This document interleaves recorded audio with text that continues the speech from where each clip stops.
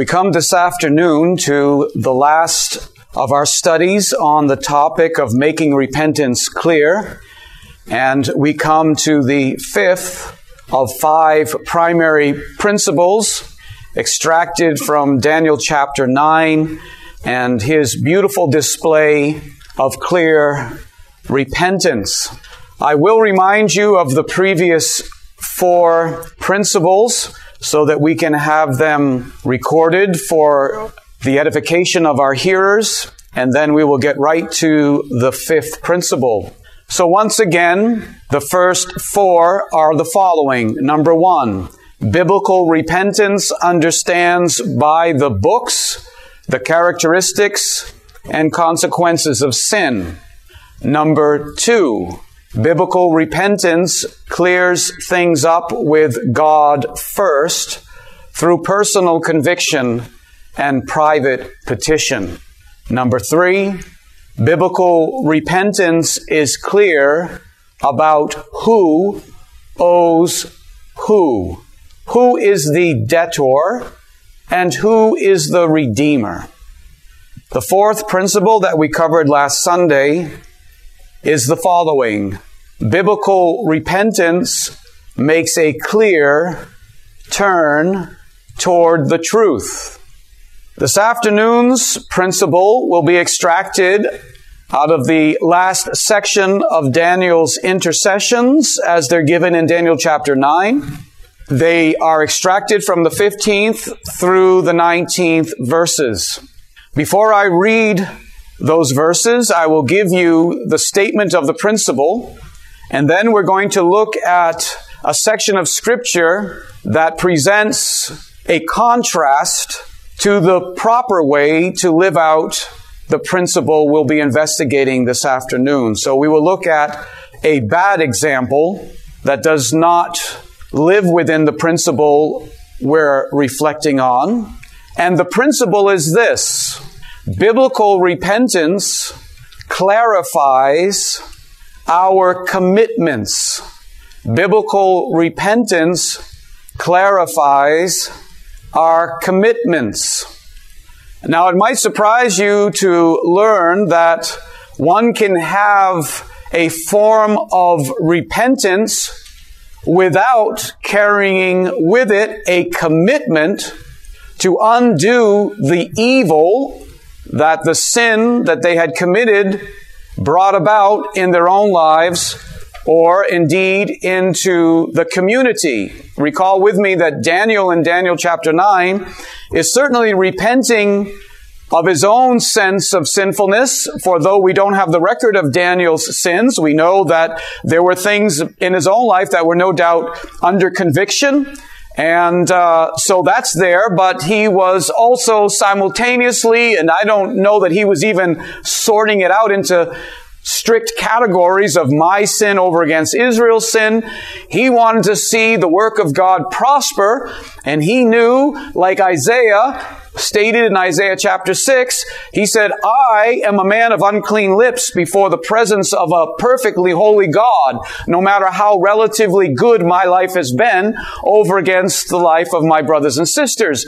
Before the face of God, I am a man of unclean lips. But he also realized, and I dwell in the midst of a people of unclean lips. So Daniel is exercising himself in communal repentance, that is, representing the people of Israel in his own heart. Not so much that he was asked to do so, but when you come before God, if there's sin in your family, if there's sin in your church, if there's sin in your nation, in your community, within your friendships, then you ought to come before God and repent for that which you are personally convicted about, but also those convictions that are more directed to the public status, that is to say, the sins of the community. We truly need to enter into those as well, and I trust you see that Daniel has been doing that. Now, what I'm saying is it is possible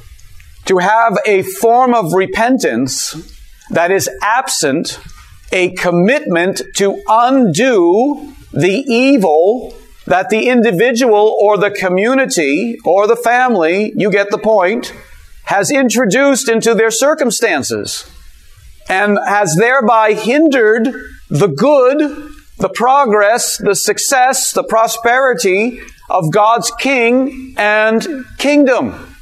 I give you an example of this false form of repentance, this repentance that is by no means clear, from Matthew's Gospel, the 27th chapter, and the 3rd through 5th verses. It's taken from the life of Judas, and you might be surprised to see how this plays out. You know that Judas betrayed Jesus. You know that he returned evil for good. You know that Judas was seeking after his own interests, and as a consequence, he made himself accessible to Satan's influence. He opened up his heart to Satan's suggestions, and he ended up betraying innocent blood, the holy and just one. We read in verse 3 that after Jesus was brought to trial before Pontius Pilate, and Pilate himself said, "I find nothing worthy of death in this man." But Judas recognized that Jesus was going to nonetheless be condemned to death and crucified. We read in verse 3, "Then Judas, which had betrayed Jesus, when he saw that he was condemned, repented himself and brought again the 30 pieces of silver to the chief priests and elders, saying, I have sinned in that I have betrayed the innocent blood. And they said, What is that to us? See thou to that. And he cast down the pieces of silver in the temple and departed and went and hanged himself. It may seem obvious to you if I state that this was not a genuine repentance, simply because you know how the person Judas features in the biblical record. You already have it concluded in your minds that Judas is the son of perdition. He's apostate. He's not going to be in heaven. All of that, as mournful as that is indeed true. But you should look more closely at what transpires here so you can discern the principles as to why Judas' repentance was not genuine. Because after all, it says that he repented himself. We are further told that he took the 30 pieces of silver that were given to him as a payment for his participation in bringing Jesus to the authorities, which was indeed betraying Christ, but it was a transaction that he had entered into with, let's say, the Sanhedrin. He brought those pieces of silver back. He brought the benefits, as it were, of the sin that he committed back to the chief priests and elders. And then he confessed his sin and said very clearly, I have betrayed innocent blood. The real hint in terms of these 3 verses that we're reading, that Judas' repentance is not a clear repentance, it is not a genuine repentance, is perhaps first given in the Greek term that is used for repentance, metamelomai. It could certainly stand for a form of genuine repentance, but I'll simply relay to you that metamelomai is more in the direction of changing your emotions over against metanoia, which is changing your mind, changing your view, changing your processing of what you have done, and coming to the conclusion that you have sinned in terms of how you understand it in your thoughts and in your mind and in your conclusions. You see, with Judas, it's more a matter of regret.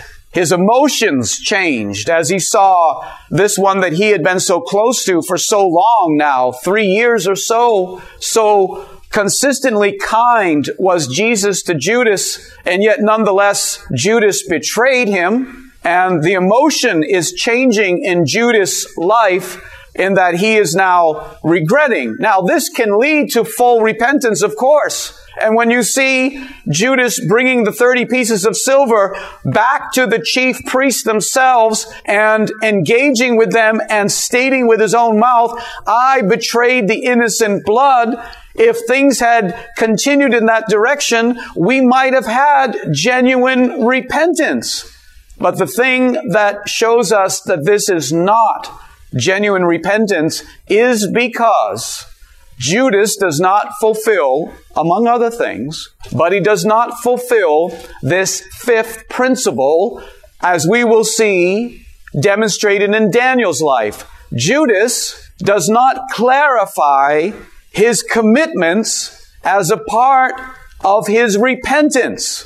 For verse 5 says, after he brought the 30 pieces of silver back to the chief priests as they were in the temple and told them that he sinned, they said to him something very interesting. Essentially, what they're saying is, you may be repentant, but we are not. You may be leading down a path toward pursuing a godly, righteous position before God, but we are not. That's captured by their statement, what is that to us? You might feel conviction for betraying innocent blood, but we don't. We're not walking down this path toward repentance with you. So they go on to say, effectively, see thou to it. In other words, this is on your shoulders if anything is going to be resolved. Now, I understand that they are really just being cavalier and indifferent when they say, what is that to us? See thou to it. They're just dismissing Judas because they got what they want. They'll take the 30 pieces of silver, thank you very much. But in terms of thinking about what they have done, that's not even remotely in their hearts. Their hearts are adamant, stone, and unrepentant. But nonetheless, the language, well, it certainly was what they said, but the sovereign God allowed their lips to speak these things. And it's amazing how even the statements of sinful men can instruct those that have ears to hear and understand how the heart actually works. So they say to Judas, it's your job to fix this. That's effectively what they're saying. See thou to it.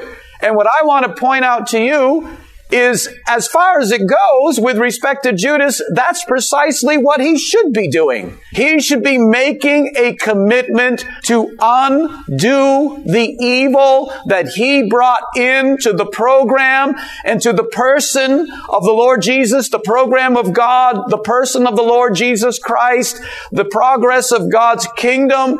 Judas had interrupted, as it were, all that Jesus was accomplishing. I understand that from God's sovereign overarching will, He was fulfilling what the eternal counsels of God had foreordained. We can state that, and that's a beautiful truth. But you must understand with me that it is also the case that Judas' sin interrupted the beauty of Jesus' ministry and life. I hope you can understand how that is true. And it becomes Judas' responsibility, if he has clear repentance, to clarify that now my commitment is toward what Jesus was about before I interrupted what he was doing. In other words, my commitment is to undo the evil that I brought into Jesus' life, and now to join him and join his program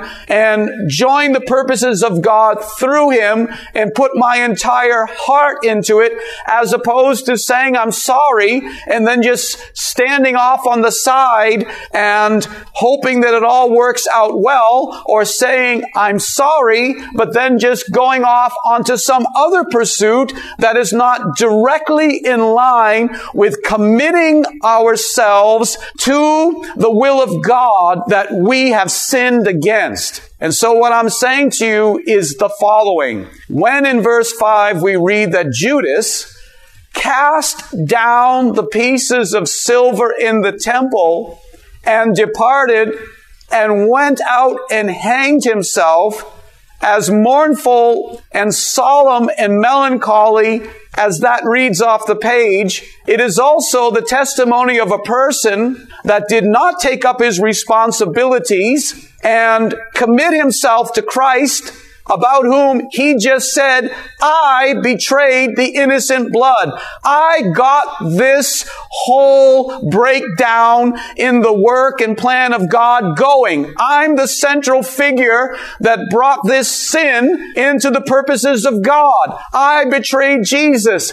I betrayed the innocent blood. It is not sufficient to simply take the 30 pieces of silver and bring it back. Someone might say, is he not manifesting an interest in the furtherance of God's work and temple? For after all, 30 pieces of silver could be used to beautify the temple. Evidently, Judas is interested in the purpose and plan of God. He's no longer looking for his own interest. He's offering 30 pieces of silver to help the temple to be beautified and to help bring forward the purposes of God. Well, of course, all of that thinking is nonsense, because all he was doing was returning what he stole in the first place. He should never have had those 30 pieces of silver in his pockets to start with. So the fact that he returns them, you might think, in keeping with some of the other language in the passage, if it was some other story and it wasn't Judas and you didn't know that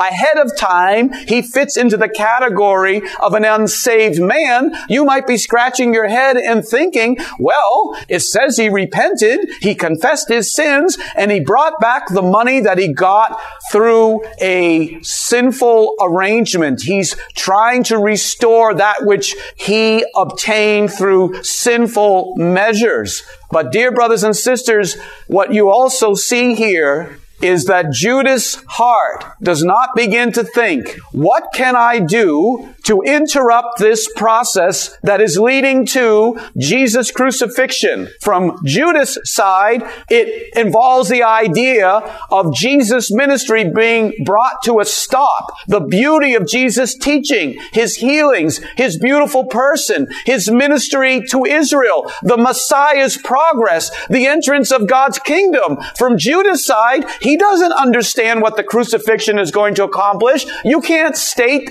that he understands that, and therefore he realizes, yes, I have sinned, but I must allow the crucifixion to happen so that Israel can be saved. That's not in his mind. You're seeing a man here who is confessing to have sinned, is additionally bringing back that which he obtained through his sinful behavior, and then simply departing and taking his life, checking out. The ultimate form of, I'm not going to add anything else positive to this story. I'm going to eliminate myself entirely, such that I am not going to be involved in seeking to see that Jesus' sentence is dismissed. I'm not going to be involved in perhaps planning some sort of rescue mission to get Jesus from being crucified so that he can continue his ministry for the good of God's children, for the forwarding of God's kingdom.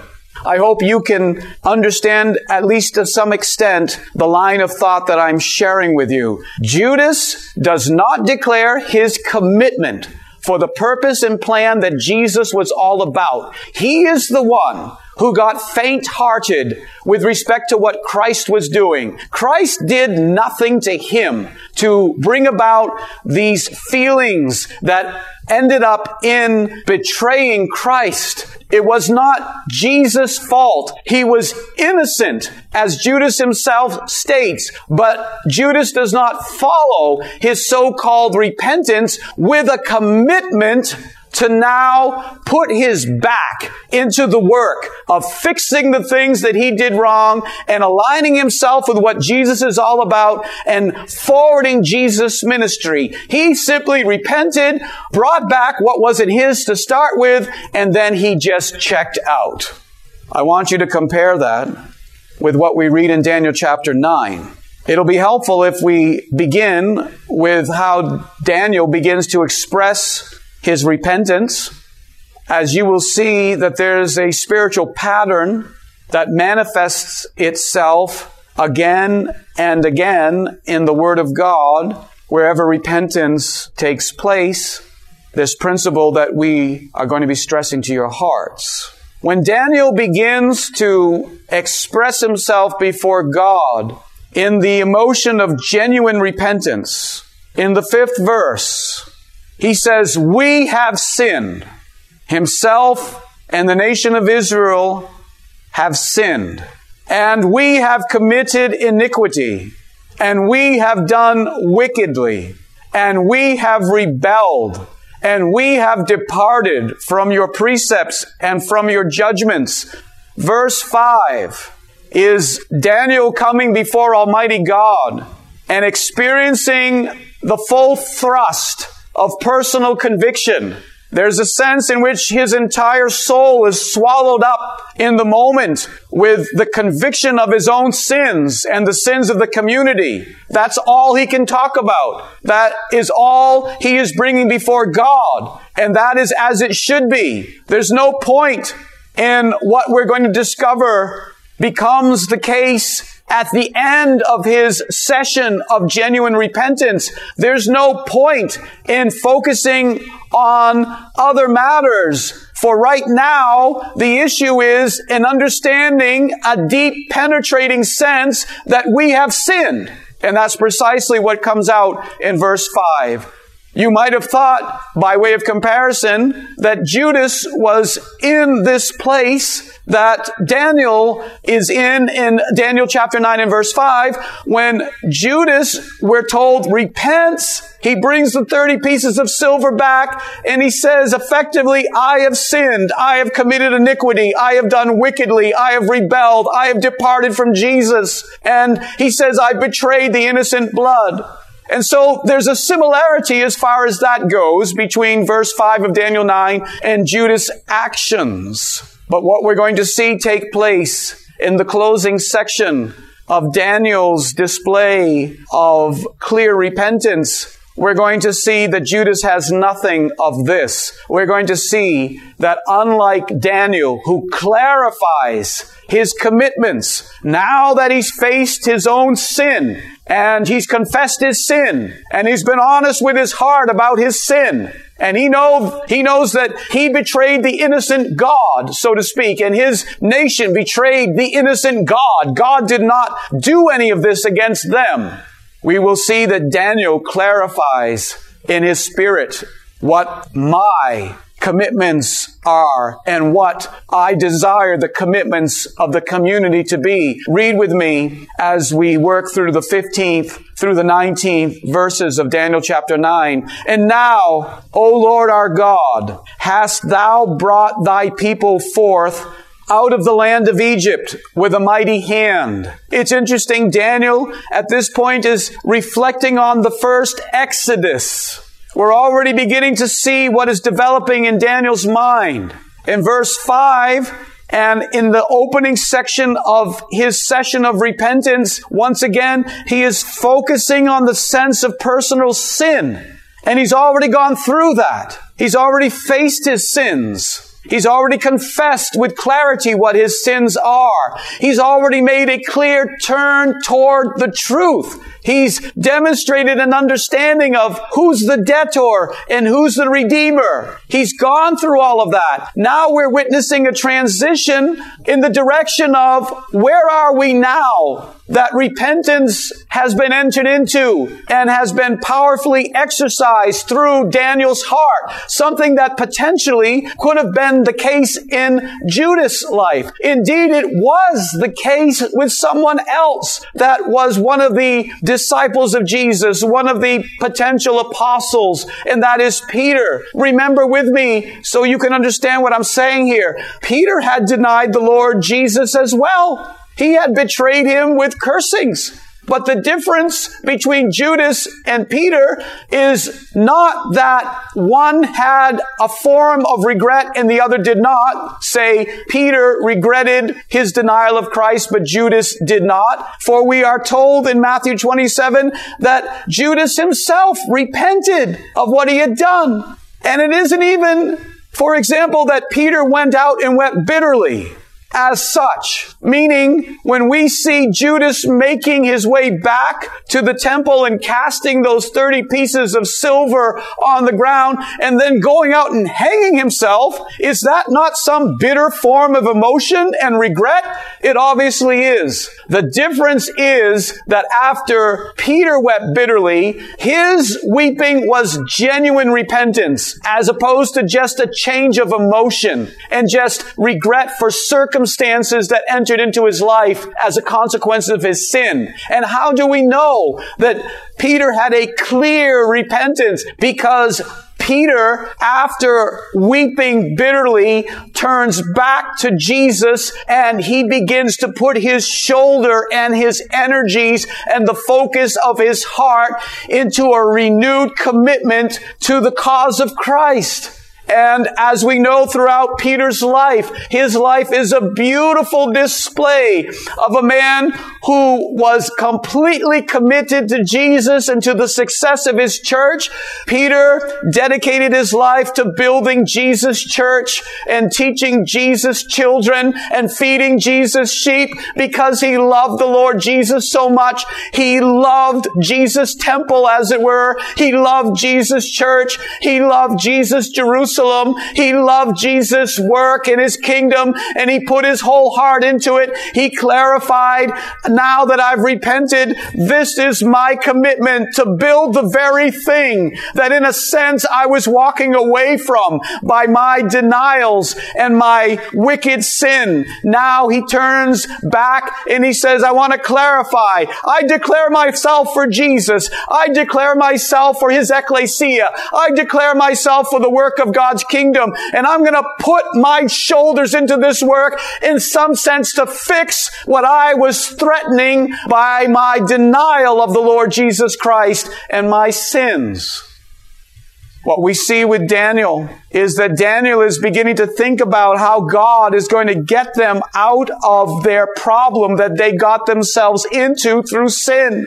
How can we get this program going again? And he recognizes that he's praying before the one that already enacted an exodus out of Egypt. In many respects, Israel got themselves into Egyptian bondage. We can't trace out the fact of that statement presently, but that is true. Israel got themselves into Egyptian bondage, but God rescued them out of it in His mercy. And Daniel goes on to say, not only did you bring your people forth out of the land of Egypt with a mighty hand, you have gotten thee renown. You are famous for this, as at this day. There's still a record of what Yahweh did. The nations, if nobody else, that is to say, if Israel, while they're in Babylon, through the consequences of their sins, can't remember how gracious God was in helping them out of their bondage, Daniel is saying,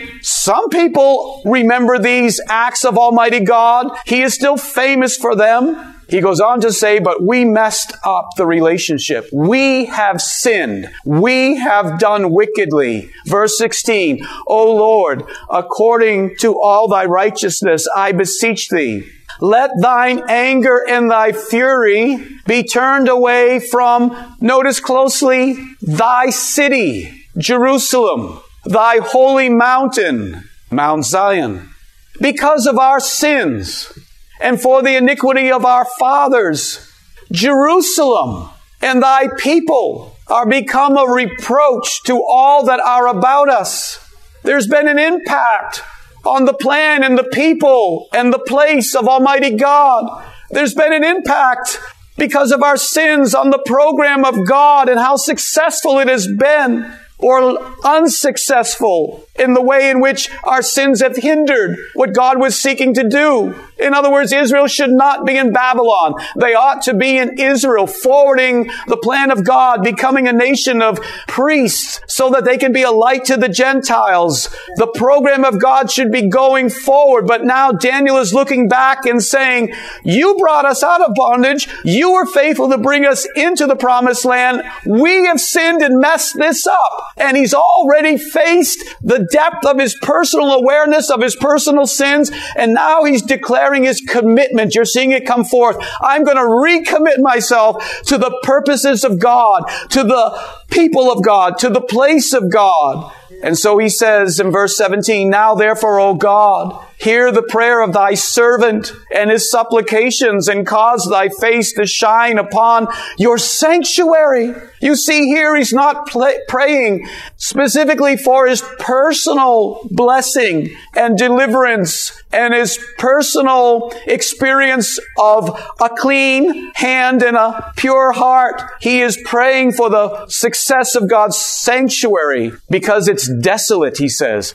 For the Lord's sake. Do this for the Lord's sake. I want to get back into the program of God. Verse 18, oh my God, incline your ear and hear. Open your eyes and behold our desolations. No, not just our personal desolations, not just the way this has impacted my family, not just in the way that his chastening hand has maybe impacted my health or impacted my finances or impacted my marriage. He's beyond that. He's declaring his commitment to the purposes of God, to the more central issues of what it is to be a Jew. And in our case, what is it to be a Christian? We should be committed to Jesus' church. We should be committed to the glory of Jesus' name. We should be committed to the progress of Jesus' kingdom. In what sense that can presently experience progress, namely through the glory and through the advancement of Jesus' church and through the work of his kingdom. And Daniel is saying, presently, these things are in a status of dissolution. Look in the 18th verse. He says, and the city which is called by your name, for we do not present our supplications before thee for our righteousness, but for thy great mercies. Verse 19, O Lord, hear. O Lord, forgive. O Lord, hearken and do. Defer not for thine own sake. O my God, for thy city and thy people are called by thy name.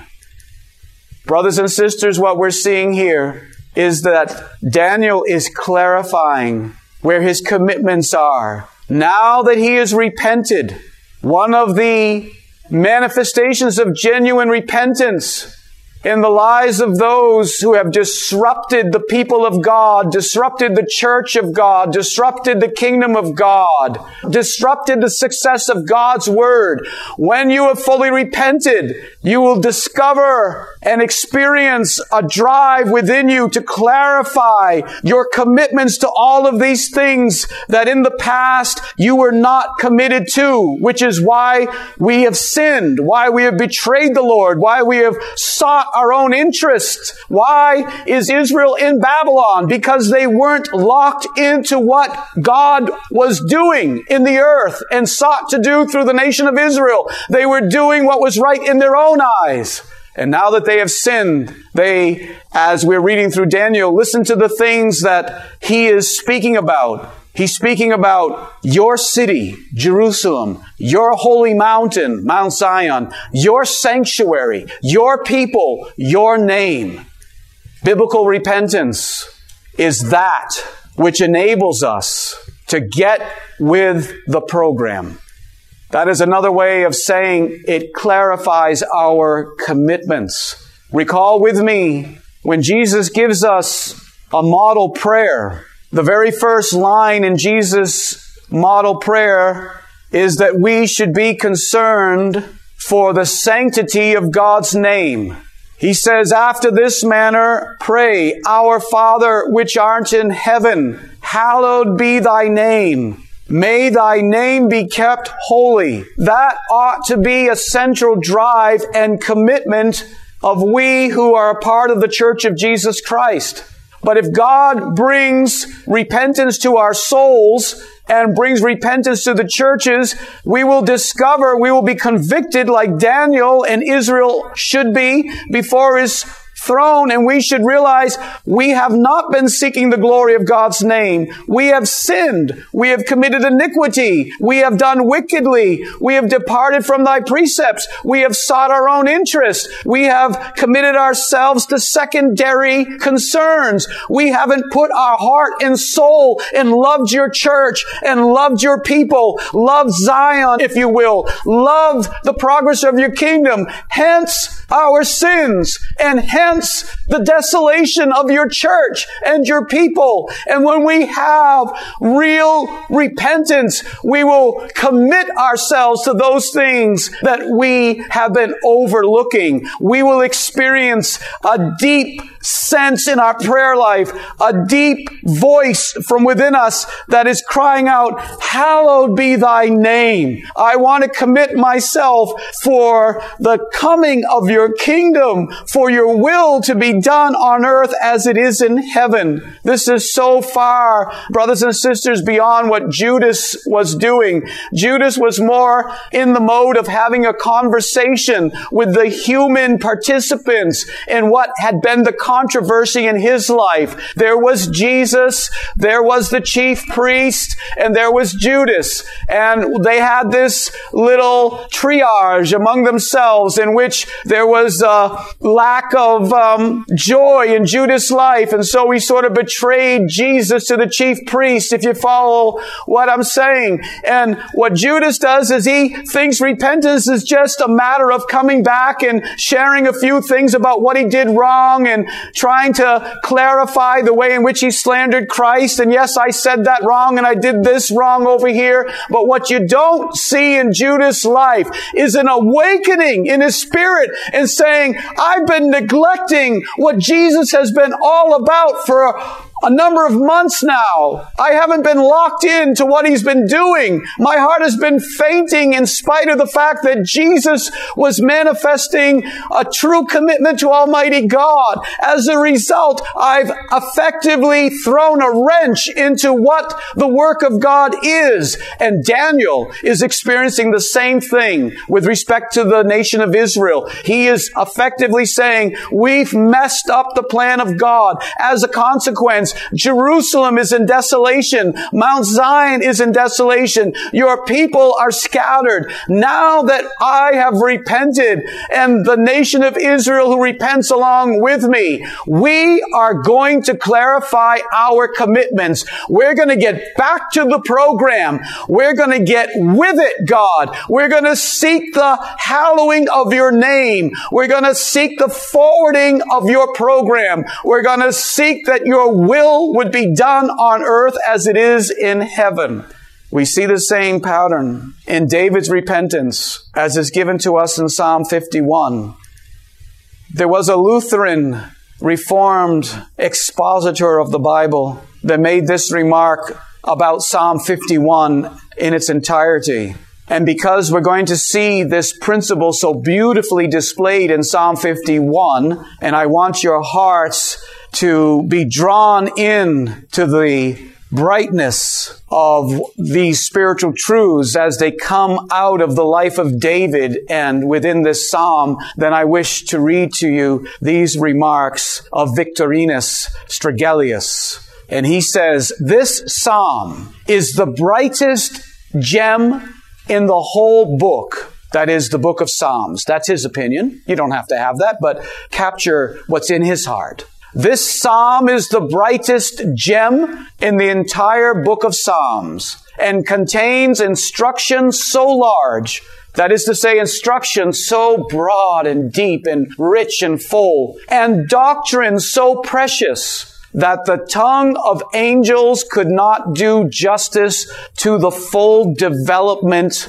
the full unfolding of what this bright gem of a psalm can teach our hearts. And I hope that we can enter into some of that beauty as we focus on how the principle that we're discussing here, that biblical repentance clarifies our commitments. Maybe you need to clarify your commitment to your marriage. Maybe you need to clarify your commitment to be the kind of employee that God has called you to be. Maybe you need to clarify your commitment to be the pastor that God has called you to be. Maybe you need to clarify your commitment to be the friend or the disciple within the context of listening to Jesus' ministry that we are called to be. Maybe you need to clarify your commitment to pray, or maybe you need to clarify your commitment to support God's work. One way or the other, we're talking here about biblical repentance doesn't just say, I'm sorry, I did a few things wrong, I returned the things I stole. No, it goes deeper, and it says, I want to now put my back into that which I've been disrupting. I want to put my back into the success of the central concerns of Almighty God. And we see this in David's life. Like with Daniel chapter 9, when his repentance begins to take shape, he focuses on himself.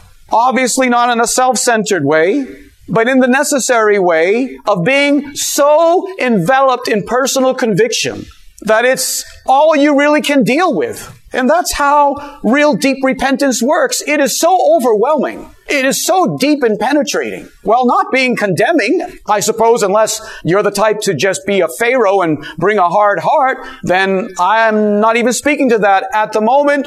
But David, in verse 1 of Psalm 51, listen to the emphasis on his relationship with God. Nobody else. He's not thinking about the people of God, the plan of God, the place of God, the program of God. It's not time for that yet. He has to first face his own sin.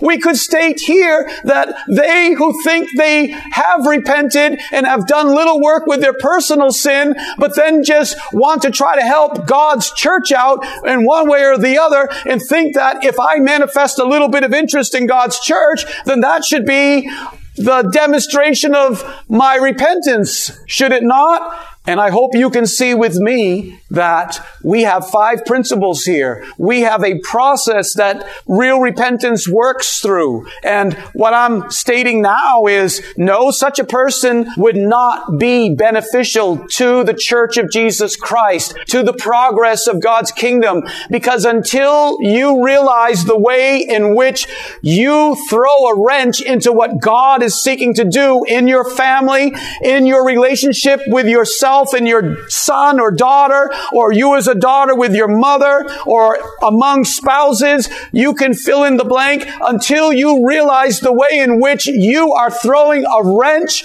into the plan of God for this aspect of your life to bring forth His glory, then you will never be able to commit with clarity of heart and with genuine participation in the forwarding of that relationship. So I hope you can hear with me that in verse 1 of Psalm 51, when David says, "Have mercy upon me, O God, according to your loving kindness, according unto the multitude of thy tender mercies, blot out my transgression." And of course, we could continue to read Psalm 51, but we don't need to at this moment. I've established the fact that David begins with being wrapped up in his own personal relationship with God as it relates to his sin, just as did Daniel in Daniel chapter 9. But like with Daniel, in Psalm 51, the very last 2 verses express how David brings into his repentance session, his repentance communion, a clarification now of his commitments. Verse 18 of Psalm 51, David says, "Do good in thy good pleasure unto Zion. Build the walls of Jerusalem." Let's stop there for a moment. There are those who study Psalm 51, and they conclude that verse 18 and 19 must be a textual emendation. It must be something that was added later to the psalm because it seems to be so abrupt. It seems to them to be so unlike the tenor and the drift of what David was saying previously. Why is he working through all this language of personal repentance? And then in verse 18, he gets to do good in thy good pleasure to Zion. Build the walls of Jerusalem. What in the world does that have to do with David's personal repentance? And the answer is everything. The answer is David recognizes the way in which his own sinful behavior threatened and indeed disrupted the progress and the blessing of Zion and the completion of the walls around Jerusalem. And he is clarifying his commitments and saying, no longer am I going to be looking out for my own blessing and benefits. I'm realigning my heart before you, Almighty God, for what matters to you, to the building of Zion and to the blessing of Jerusalem. And then verse 19 says, then, now that my heart is turned toward the progress of what matters to you, God, now that I'm in the fight with you, now that I'm going to put my shoulder and my energies and myself to the work of Zion and Jerusalem, and as a consequence, we're going to get this thing cleaned up. We're going to get this thing sorted out. We're going to get this church built. We're going to get divine order in place. Then shalt thou be pleased with the sacrifices of righteousness, with burnt offering and whole burnt offering. Then shall they offer bullocks upon thine altar. In Old Testament language, which was all that was available to David, he is saying, I am interested now in pure religion and undefiled before God and the Father. Then we will enter into what you're after. God seeks those who worship Him in spirit and in truth. He seeks a glorified church. He seeks a people that would worship Him in righteousness and in holiness. He seeks the progress of His kingdom. And to the extent that His people are distracted with personal interests and as a consequence entering into various forms of sin, we would to God and we pray that the Spirit of the Lord would come with such conviction as He did upon Daniel, as He did upon David, even if it requires a form of chastening in order to bring the condition of heart to that place. But we do state that if God's people enter into an experience of repentance, they will identify their own sinful behavior, their own rebellion, their own choices over against God. But then they won't just go off to the side and watch the church from a distance and hope that it has success. They will put their back, they will put their energies, they will put their commitment into what matters to God, the glory of His name, the success of His church, the forwarding of His kingdom. They will clarify their commitments and do what they should have been doing from the start and take up what matters to God. And that will help them, of course, not to commit additional sins. Remember the language of Hosea and see what's associated with the repentance that Hosea speaks of in Hosea 14. We read there, O Israel, return, repent, shuv, return unto the Lord thy God, for you have fallen. Things are falling apart. Your marriage is falling apart. Your family is falling apart. Your friendships are falling apart. Your church is falling apart. Would to God the nation could hear this, even though I don't believe in a Christian nation as such. I'm not a post-millennialist, but nonetheless, still, would to God that culture could realize you're falling apart because you're seeking your own self-interests. For thou hast fallen by thine iniquity. Take with you words. Go back to the truth. Go back to the word. Discover what matters to God. Turn to the Lord. Say unto Him, take away all our iniquity. Cleanse me thoroughly of my sins. Wash me. Create in me a clean hands and a pure heart. Don't take your Holy Spirit away from me. Receive us graciously. And then this. So will we render the calves of our lips That's exactly in line with what David says at the end of Psalm 51. Then we'll offer burnt offerings and whole burnt offerings and bullocks on thine altar. It's still the language of, then we'll have a church that preaches your word and offers up spiritual sacrifice in the form of worship and godly living. Let us repent and let us turn our hearts to what matters to God and pray for the success of His church. Pray for the success of His kingdom. Do the work of the Lord. That is what real repentance is all about. We read Psalm 69 in our scripture reading today. I want to show you this pattern in that psalm. I want you to see, first of all, in the 5th and 6th verses, that this Psalm of David's is also engaged in personal repentance. He is acknowledging his sins. That comes in the 5th and 6th verse. That's at the beginning, toward the beginning of this relatively lengthy psalm. Listen to the language. O God, Thou knowest my foolishness, and my sins are not hid from Thee. This is David communing directly with God, feeling the conviction of his own sins, able to state that they are foolish. Verse 6, listen to this. This is what we're talking about. He's already starting to enter into this, and you'll see it come to full blossom at the very end of the psalm, just as we saw it come into full blossom at the end of Daniel 9 and at the end of Psalm 51. This is why we end, dear brothers and sisters, this series of teachings on making repentance clear with this principle, not just for utilitarian reasons, but because it is the spiritually proper place to end. That is to say, when you have truly repented, a clarity will enter into your soul, a freedom, a consciousness that you are forgiven will come about. You will sense the clean hands and the pure heart. A new joy will be restored to you. But the evidence that it's all real is that then your heart will commit itself to that which you were neglecting before. You will commit yourself to the thing that matters to God, that you were sinning against, that you were disrupting, that you were throwing your negativity into. You will commit yourself to God, and you will feel what we're about to read as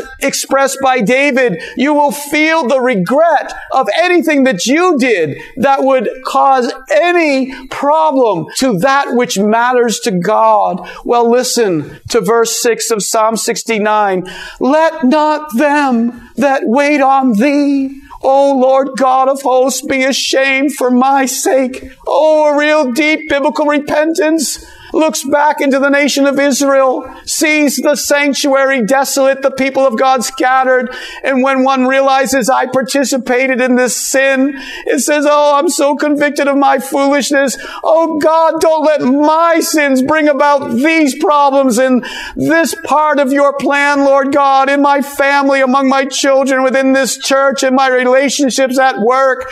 Oh God, I don't want to see me introducing this awfulness into what matters to you.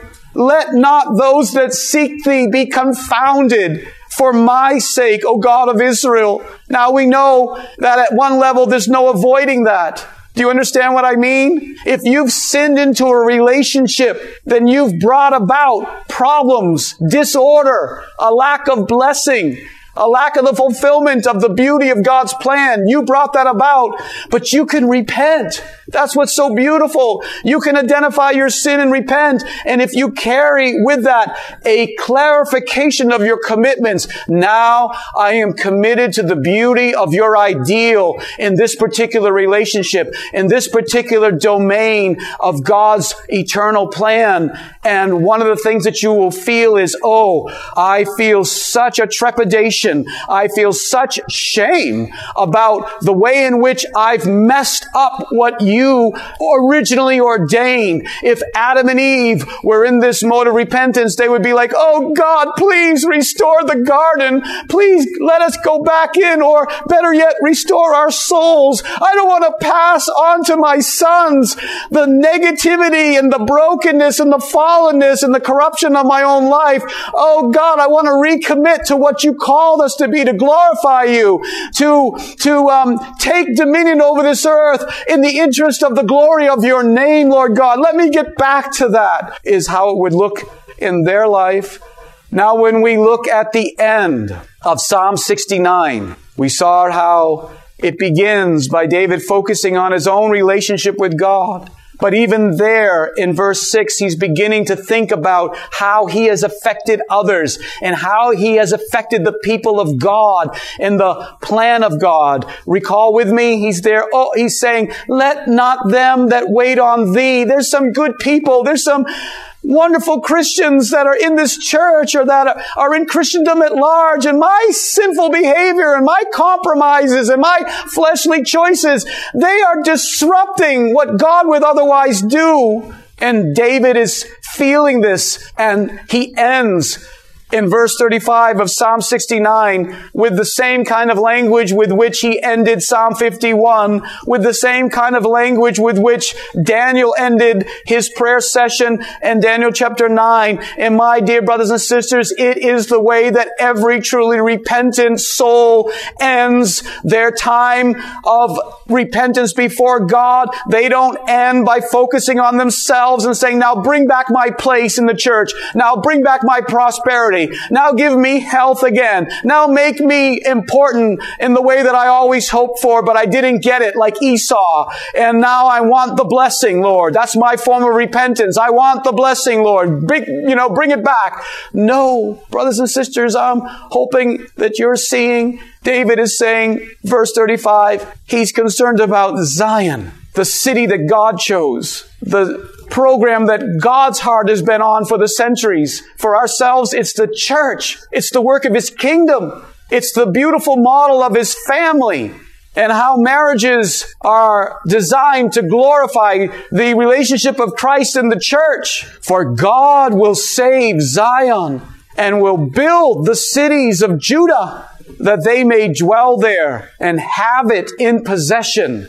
The seed also of His servants shall inherit it, and they that love His name shall dwell therein. This is a spiritually panoramic vision that is in keeping with David turning his attention off of his personal interest that got him into his foolish decisions, and now he's clarifying his commitments, and he's taking a higher stance as he's standing now with God in this clear form of repentance, and he's looking out and he's seeing the panoramic vision of what matters to God, and that is the success of Zion, the cities of Judah prospering. In other words, bringing forward the program of redemption. It's so interesting that in the middle of this transaction in Psalm 69, say from verses 5 and 6 to the end of the Psalm in verses 35 and 36, we have this central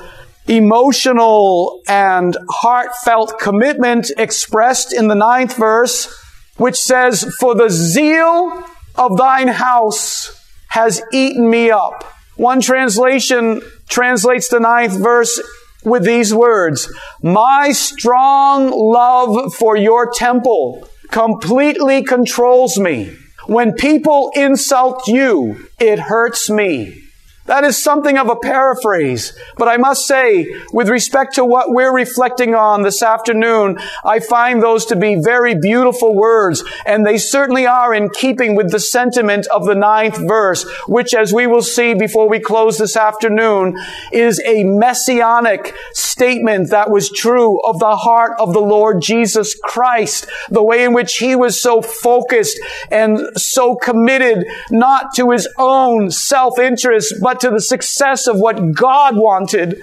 And I'm trying to say that you can see in the statement of the 9th verse why the transition went from personal conviction about my own sins, which is highly important, but ended with focusing on the success of what matters to God, the bigger items, the church, the family, the nation, the relationship, the glory of God's name, so that, for example, you don't take somebody to court before the unbeliever, whereas in the past you did because you wanted your money back. But now you've repented, and now you're going to commit yourself to what matters to God, because you have seen how you've soiled that witness and it bothers you, and you feel, oh, if any of my brothers and sisters who love you were disturbed and unedified by my behavior, oh God, forgive me. I want to commit myself to what matters to you now.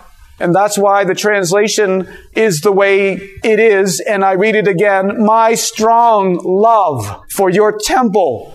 At one point, when David was sitting with Bathsheba and conspiring to get Uriah killed, he wasn't focused on God's temple. I know it wasn't built yet, but later he did recommit himself, and he went about doing everything he could to build God's temple. You follow what I'm saying? He was looking at his own bodily temple and what he could do with his own bodily temple instead of looking at God's temple. But now that repentance is clear, he's committing himself to what matters to God. My strong love for your temple completely controls me. It eats me up. It keeps me focused day after day. I wake up, I work through the day, I go to bed at night, I wake up in the night seasons, and what I'm thinking about is what matters to God, and I'm walking away from what matters to me. When people insult you, when they don't care about your church, when they don't care about relationships and glorifying God in these relationships, when they bicker and fight and they're disrespectful and they're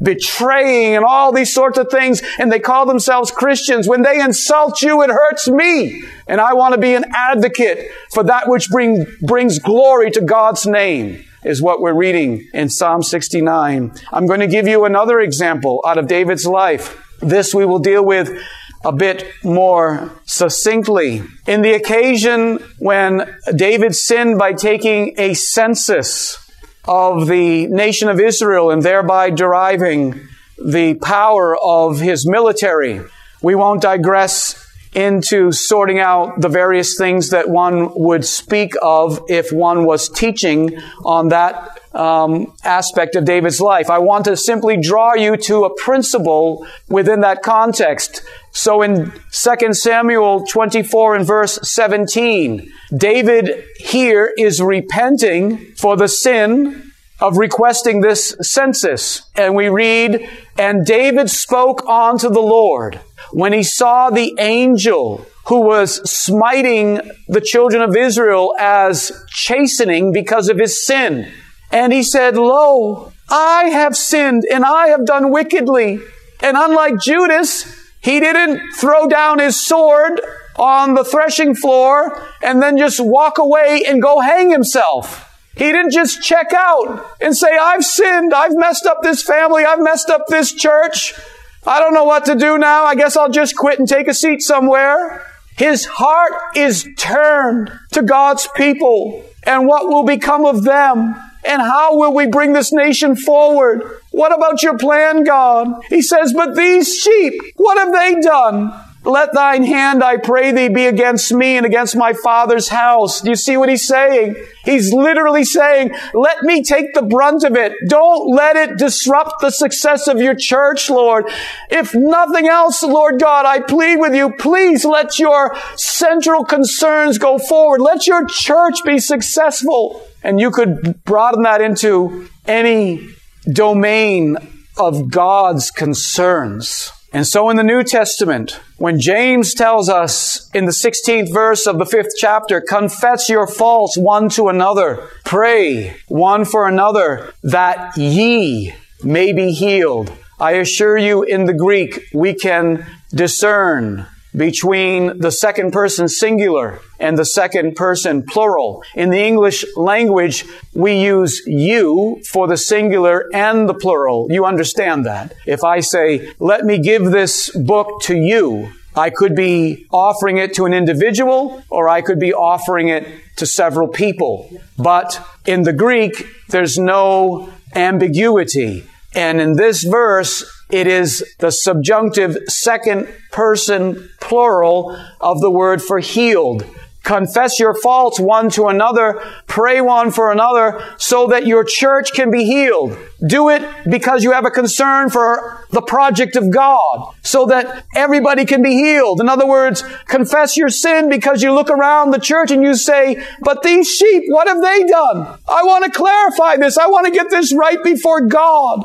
The effectual, fervent prayer of righteous men and women along those lines, as was Daniel's prayer, that's what's going to avail much, brothers and sisters. That's the kind of repentance that's going to avail much and turn things around. Think of the principle that we're given in 1 Corinthians chapter 12 that speaks to this understanding. Verse 26, whether one member suffers, all the members suffer with it. Or one member be honored, all the members rejoice with it. Now you are the body of Christ, and members in particular.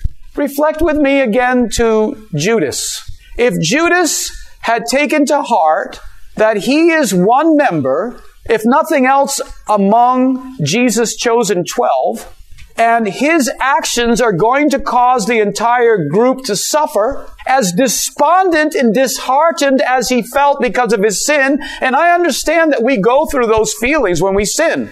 At some level, you might say it's unavoidable, at least with respect to a battle, because the devil's going to try to attack you at every point. And when you have sinned as a pattern of life, he's going to try to bring discouragement and defeatedness into your soul. But if you really repent, you don't land on self-pity and despondency. You look at the family. You look at the church. You look at the name and glory of God. You look at that which you and others have been disrupting for generations and generations since the sin of Adam and Eve. And you say to yourself, I'm repenting. I am going to clarify my commitments. I don't want the innocent sheep of God to suffer because of my sins. And unlike Judas, you don't just confess what you did that was wrong and then check out and go hang yourself. What Judas should have done is said, because of my behavior, I'm going to bring suffering on the entire group of the apostles with Jesus most centrally as our leader. And now that I'm repentant, I want to do something about that. Do you hear what I'm saying? I want to put my back to work. I want to commit the last bit of my energy, even if I am condemned to die for betraying the innocent blood. Maybe I should be the one who is crucified instead of Christ. But Judas didn't operate in that understanding that his behavior affects everybody else. He was just concerned about what was happening to him. And he had regret. But regret is not biblical repentance. Regret alone is not biblical repentance. 1 Corinthians chapter 8 and verse 12 says the same sort of thing. When you sin against the brethren, you sin against Christ. Therefore, when we come to a conviction about our own personal sins, there'll be an experience within which we will just be wrapped up in how we, before God alone, as we've said in these teachings, it gets things right with God first. You're so focused on what God is saying to you, it's all that you can manage at the moment. That's true. Praise the Lord. That's part of the process. But we're seeing here in this fifth point that eventually it becomes clear to your soul that no man liveth unto himself, no man dieth unto himself. We're members one of another. What I have done has affected others. And it's not just a matter of going back to church and telling the priest, oh, I did this, I did that, I want to make restitution this way or that way.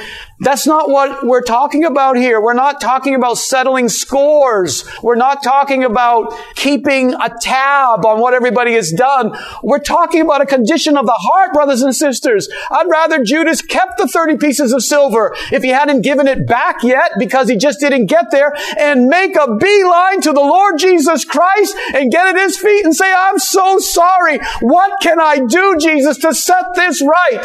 And then putting his heart behind everything and anything he could do to set the plan of God back on track. Of course, I understand that God is sovereign over all, and He will nonetheless bring forward His purposes. But dear brothers and sisters, if that's how we relate to our own personal sins as they affect, once again, our family relationships, our church relationships, any relationship, dear brothers and sisters, maybe even our own bodies. Maybe you're sinning against your own body. Your body is to be the temple of the Holy Spirit. When you really sin, you're going to say, you know what? I'm going to get with the program and get this body straightened out so we can glorify God instead of just doing a little bit differently without really seeing, wait a minute. The bigger picture here is my body is supposed to glorify God somehow or other, so let's figure out what that should look like. Let me get with the program. We see in the life of Paul this same principle. What you do affects other people. It affects the plan of God. That's what Daniel was recognizing and speaking about. That's how he ends his prayer. He speaks about God's city, God's mountain, God's sanctuary. And at the very end, he speaks about the glory of God's name.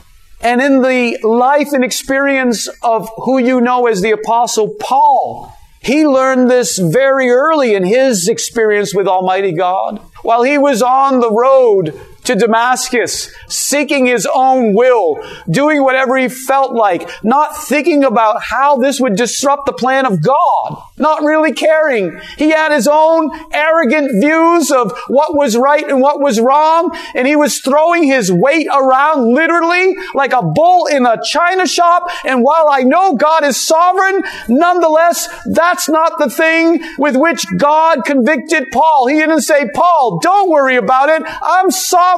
What you're doing will not be successful. My church will prevail nonetheless. No, God said to Saul, Saul, why are you persecuting me? Why are you fighting against me? Why in your religious nonsense are you disrupting the beautiful plan of God that has been in operation for millennia, Paul? And in the fullness of time, Christ has come, and I'm seeking now to build my church, and you fancy yourself as being a sound Jewish theologian. As a matter of fact, you're fighting and throwing a wrench into everything Jesus is seeking to do. Saul, why are you fighting against the deep purposes of God? You're in sin, Saul. And Saul was so convicted about that reality that among other things, he says the following in 1 Corinthians 15 and verse 9, and this is how he looked at himself because of what he had done. So much like Peter, when Peter repented and then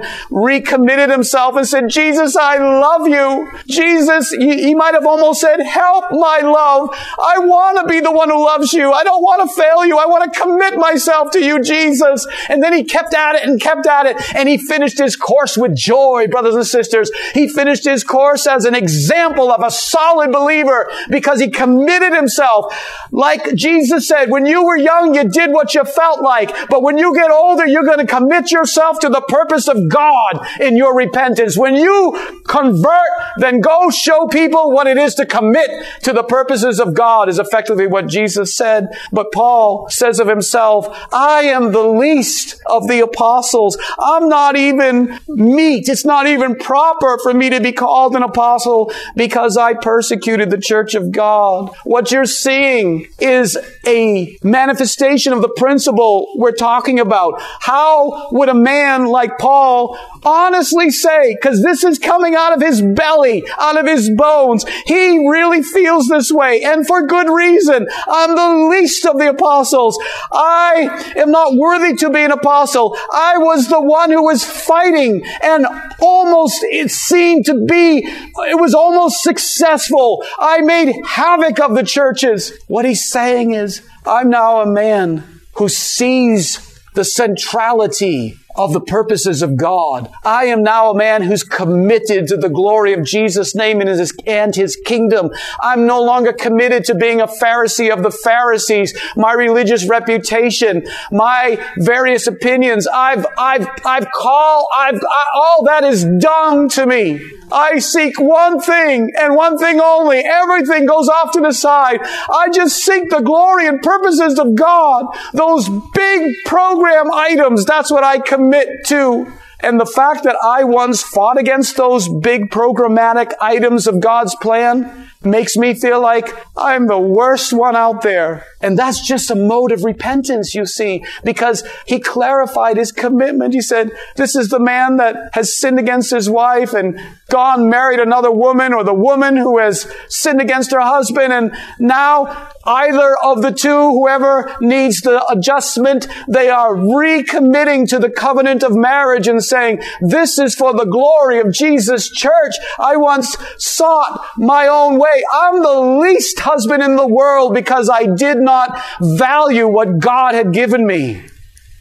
Thomas Manton, we've heard from him before. He is a Puritan, and he says about Psalm 51, verses 18 and 19, that we've looked at previously in the study. He says, how does it come about that David, who was in the depth of private humiliation and repentance, so suddenly to fall upon the case of the people of God, he says the church, how did he shift so suddenly while he was in the depth of private repentance? How did he shift so suddenly to Jerusalem and Zion and the people of God and building the walls of Jerusalem?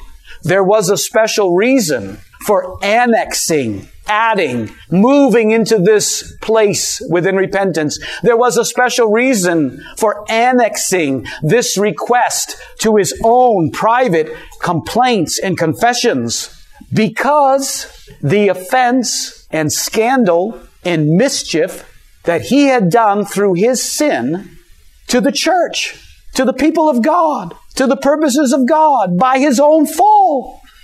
And so he seeks to make amends. He prays the more earnestly. Let not Zion fare the worse for my sake.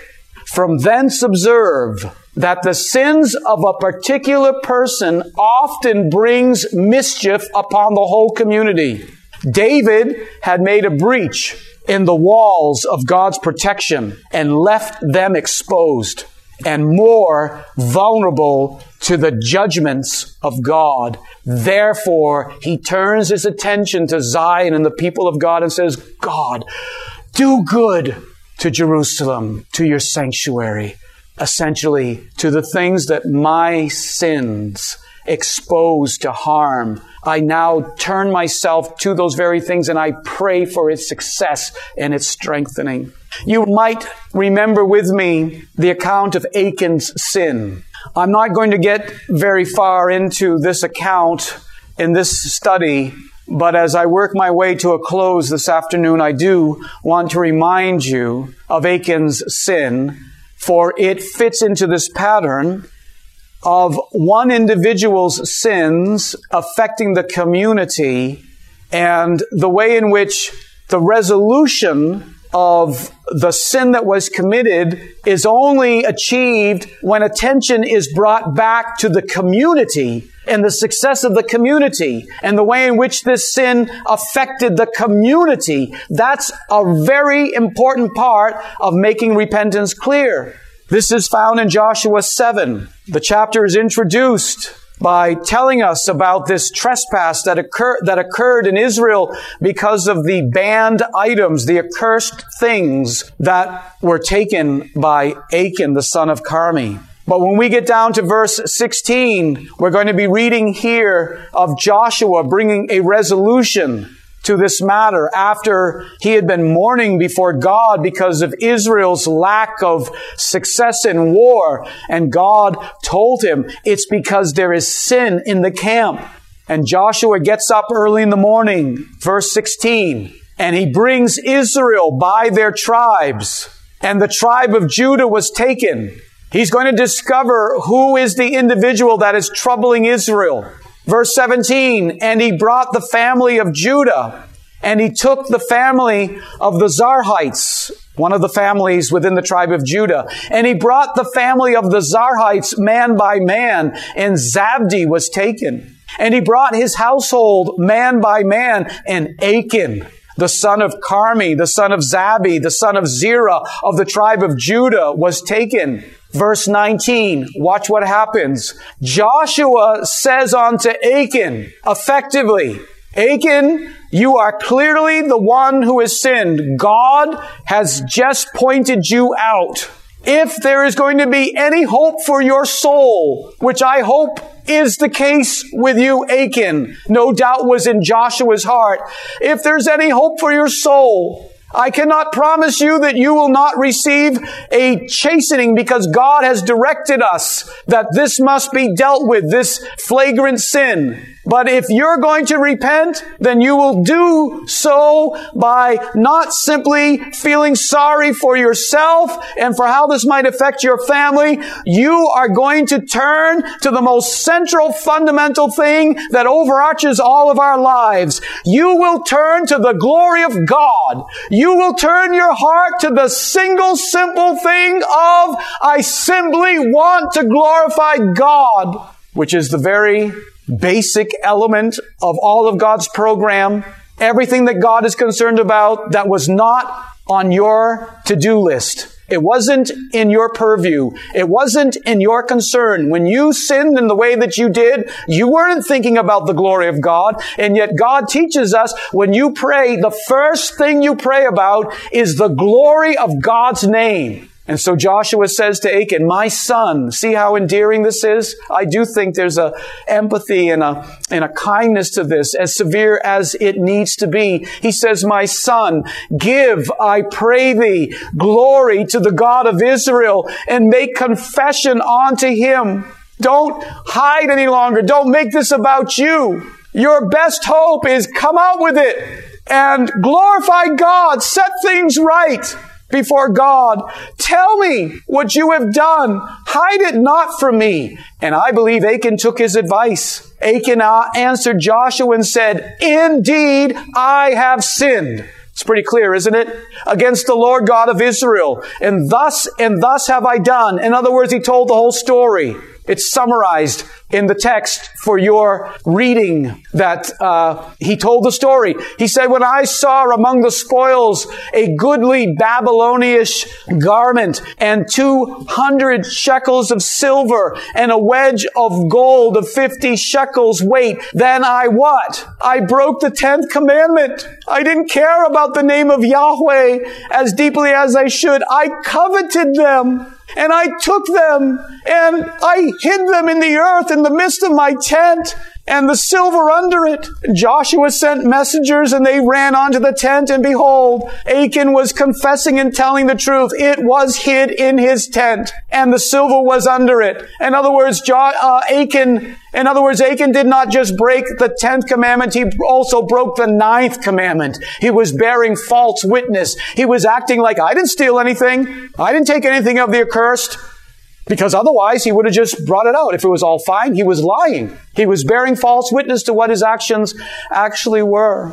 Verse 23, and they took them out of the midst of the tent, the items, and brought them unto Joshua and unto all the children of Israel, and laid them out before the Lord. And Joshua and all Israel with him took Achan the son of Zerah, the silver and the garment and the wedge of gold, and his sons and his daughters, his oxen, his mules, his sheep, his tent, and all they had. And they brought them unto the valley of Achor, or the valley of trouble. And Joshua said, why have you troubled us? Why did you, single individual, trouble us? That's the relationship. When you sin against the brethren, you sin against all. It was one man who committed one sin. And Joshua said, but you troubled us. He said, the Lord shall trouble thee this day. And here was the divine discipline that God had ordered. It may seem harsh to you, and certainly in a new covenant situation, we don't do this any longer.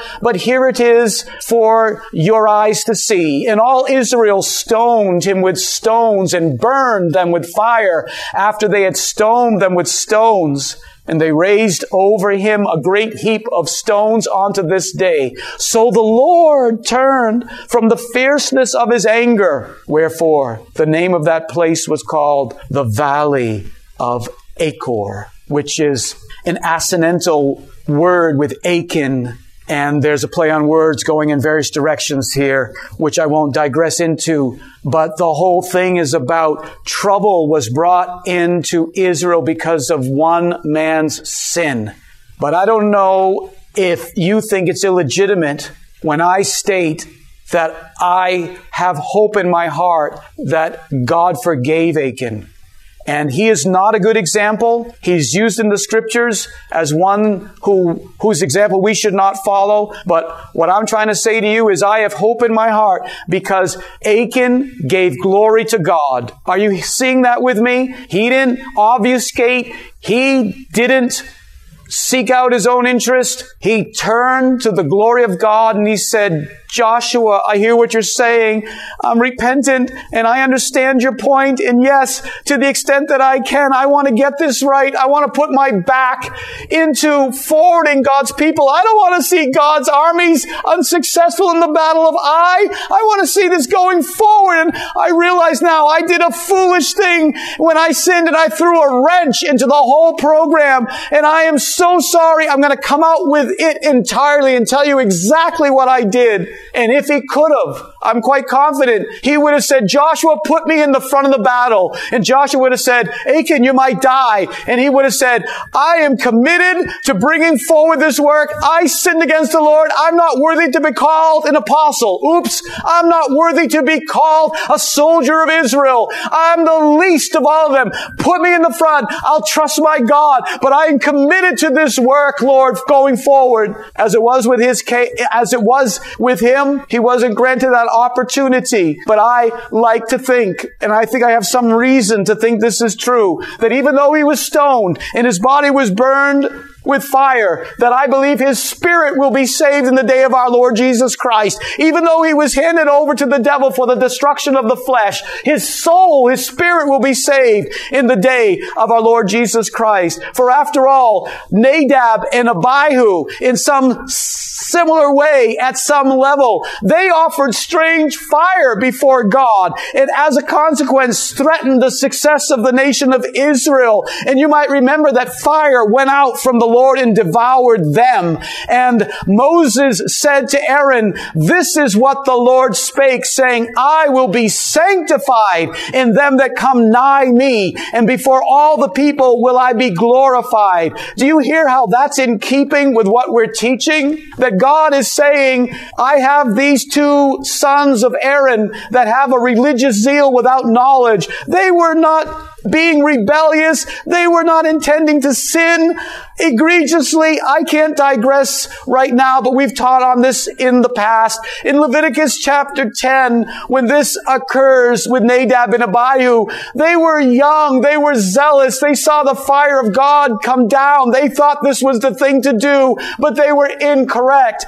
And what everyone was learning is that the central purposes of God are more important than any of us individually. That's why the church is more important than your family and then your marriage, brothers and sisters. That's what the scriptures teach. That's what God is teaching in Leviticus 10. He devoured through fire the two children of Aaron and told him, don't you even manifest sorrow over it, because we need to bring forward the reality of how glorious God is to be in the midst of his people. I remind you that about 400 years after Achan's sin, we're in the time frame when David is interested in bringing the ark to a tent that he had erected in Jerusalem. The rest of the furniture was yet in Shiloh, if I remember correctly. But in any event, David wanted to bring the Ark of the Covenant to Jerusalem. And I'm simply going to remind you that there were two other children named Uzzah and Ahio. They were the sons of Abinadab, who lived in Kirjath-Jearim, and the ark had been residing there for over 40 years. because it landed there before the rise of King Saul. And King Saul ruled for 40 years. And now David comes into kingship and he wants to bring the Ark of the Covenant to Jerusalem. What I'm saying is for 40 years, Abinadab and his children related to the Ark of the Covenant with sufficient degree of respect and deference that their family prospered and they lived all that time. But David wanted to bring the ark back to Jerusalem, and as we read, because of David's poor preparation and using a new cart, the ark looked like it was going to fall. And one of the boys named Uzzah put his hand out to catch it. And because he touched this holy item, then God smote him for his error. And he died before the ark of God. Now, these are short excursions, partly because they accent and heighten the concept of how we need to be concerned about the glory of God. If that's the only examples I gave you, that might strike you as a weird way to make that point without further conversation about those various situations. And I would grant you that. Meaning, don't you want to sort this out a little bit? Because it makes God look like a tyrant. And I'm not here to sort that all out. I'm here mostly to show you that Nadab and Abihu died by fire. Uzzah was smitten by the Lord, but I think they got into heaven. Wouldn't you? And it's just my simple way of saying, I think Achan also likely got into heaven. I'm showing, if you're thinking, but brother, he was burned up by fire. How could he possibly get into heaven? Doesn't that seem like an utter judgment?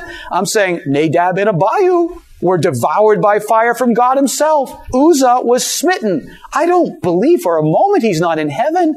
His heart was for the Lord. He wasn't a rebel. But this is how serious it is to understand and be clear about your commitments to God and His purposes. Psalm 27 captures this commitment with this language. This is David's language as well. One thing have I desired of the Lord, that will I seek after, that I may dwell personally in the house of the Lord all the days of my life, to behold the beauty of the Lord, to inquire in His temple, the temple that is available for anyone else who also wants to seek after God. In other words, Psalm 27 was not spoken when David was looking at Bathsheba, and that was the condition of his heart, or when his heart was in that condition of looking after Bathsheba. He could not have said then, one thing have I desired, your purposes, God, the beauty of your ways. You're following what I'm saying? He had other desires that he was focused on that were mixed into his life. But at the end of Psalm 51, like with Daniel and like with the remnant community, in keeping with Daniel's repentance, they had to realign themselves to one thing. In the language of Psalm 122, to pray for the peace of Jerusalem. They wanted peace to be in God's walls. They wanted prosperity in God's palaces. They wanted their brethren and their companions to prosper. That's what they were doing. That's what I'm talking about when I say that biblical repentance clarifies its commitments to what matters to God.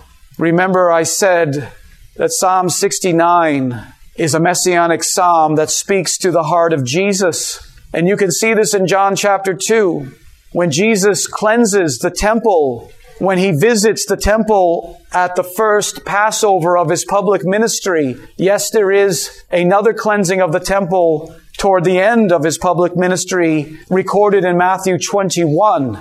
But that which occurs in John chapter 2 is the first cleansing. And simply stated, Jesus comes to the temple of God. He comes to the house of God. He comes to the thing that matters to God. And He's so troubled at the way in which what matters to God is being abused and being so trivially dealt with and so casually corrupted. He makes a scourge of small cords.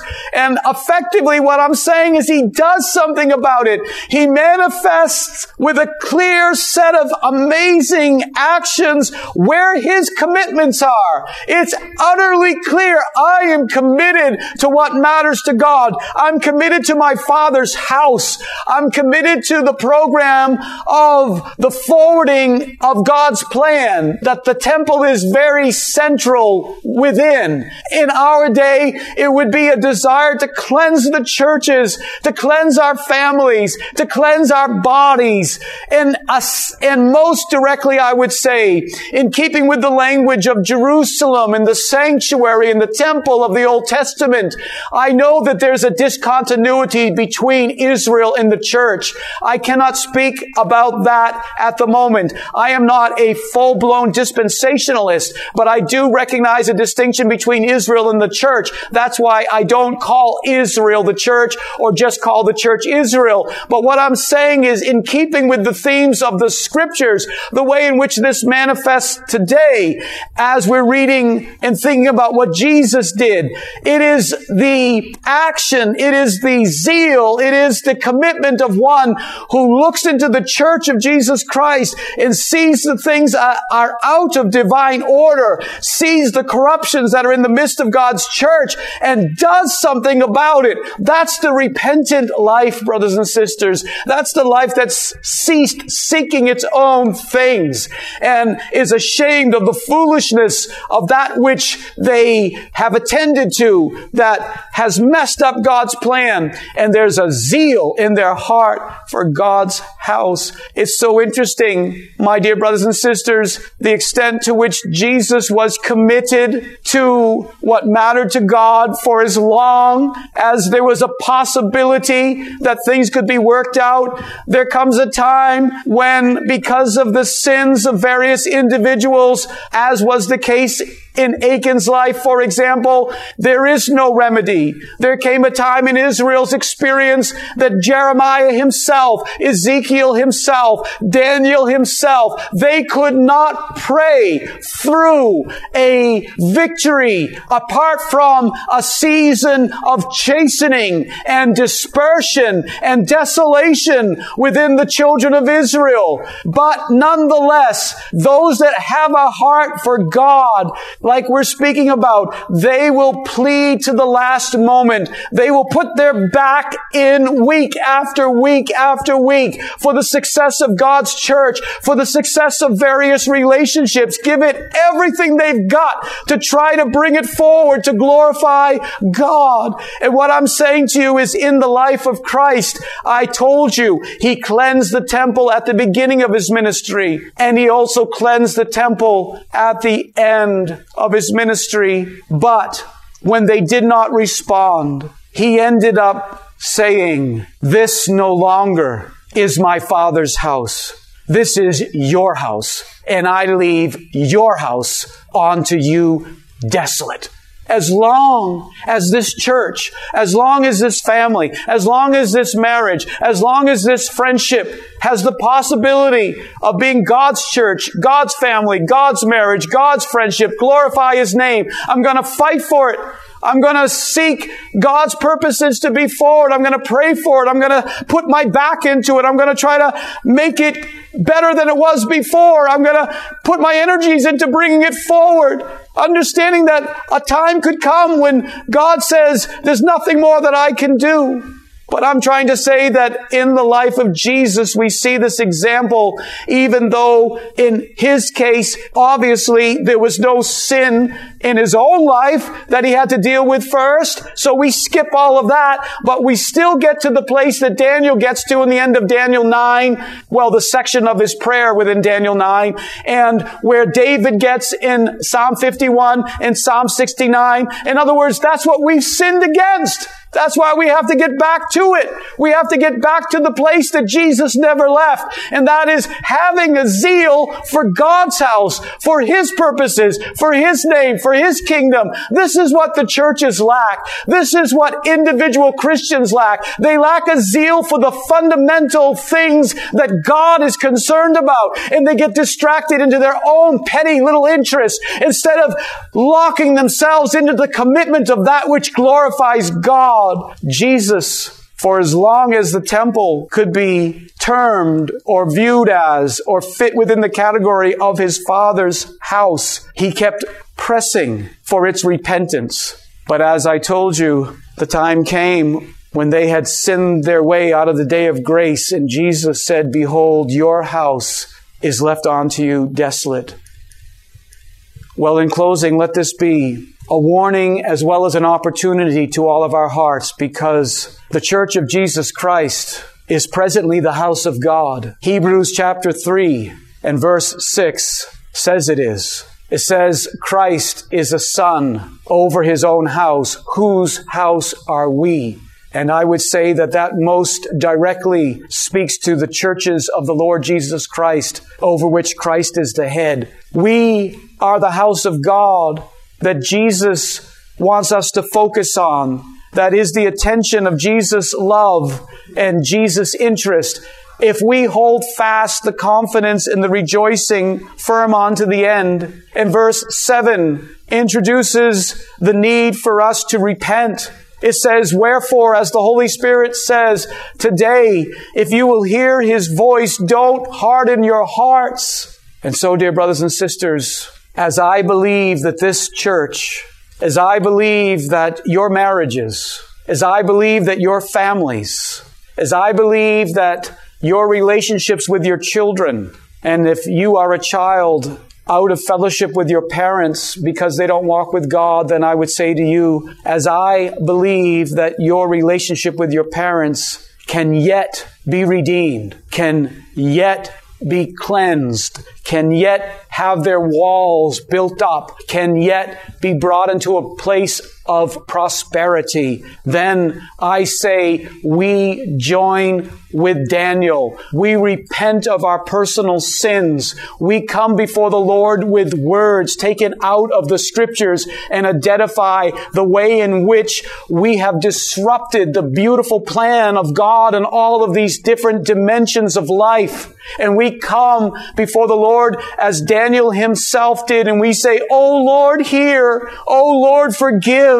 O Lord, hearken and do. Defer not. For your own sake, O my God, for this city, for my family, for my church, for your people, for that which is called by thy name.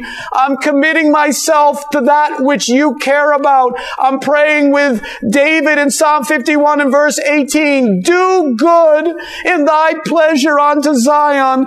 Build the walls of Jerusalem. I close with the beautiful statement of Charles Spurgeon. David had done mischief by his sin and had, as it were, pulled down the walls of Jerusalem. He therefore implores the Lord to undo the evil and establish His church. God can make His cause to prosper, and in answer to prayer, He will do so. Without His building, we labor in vain. Therefore are we the more earnest and constant in prayer. There is surely no grace in us if we do not feel for the church of God and take a lasting interest in its welfare.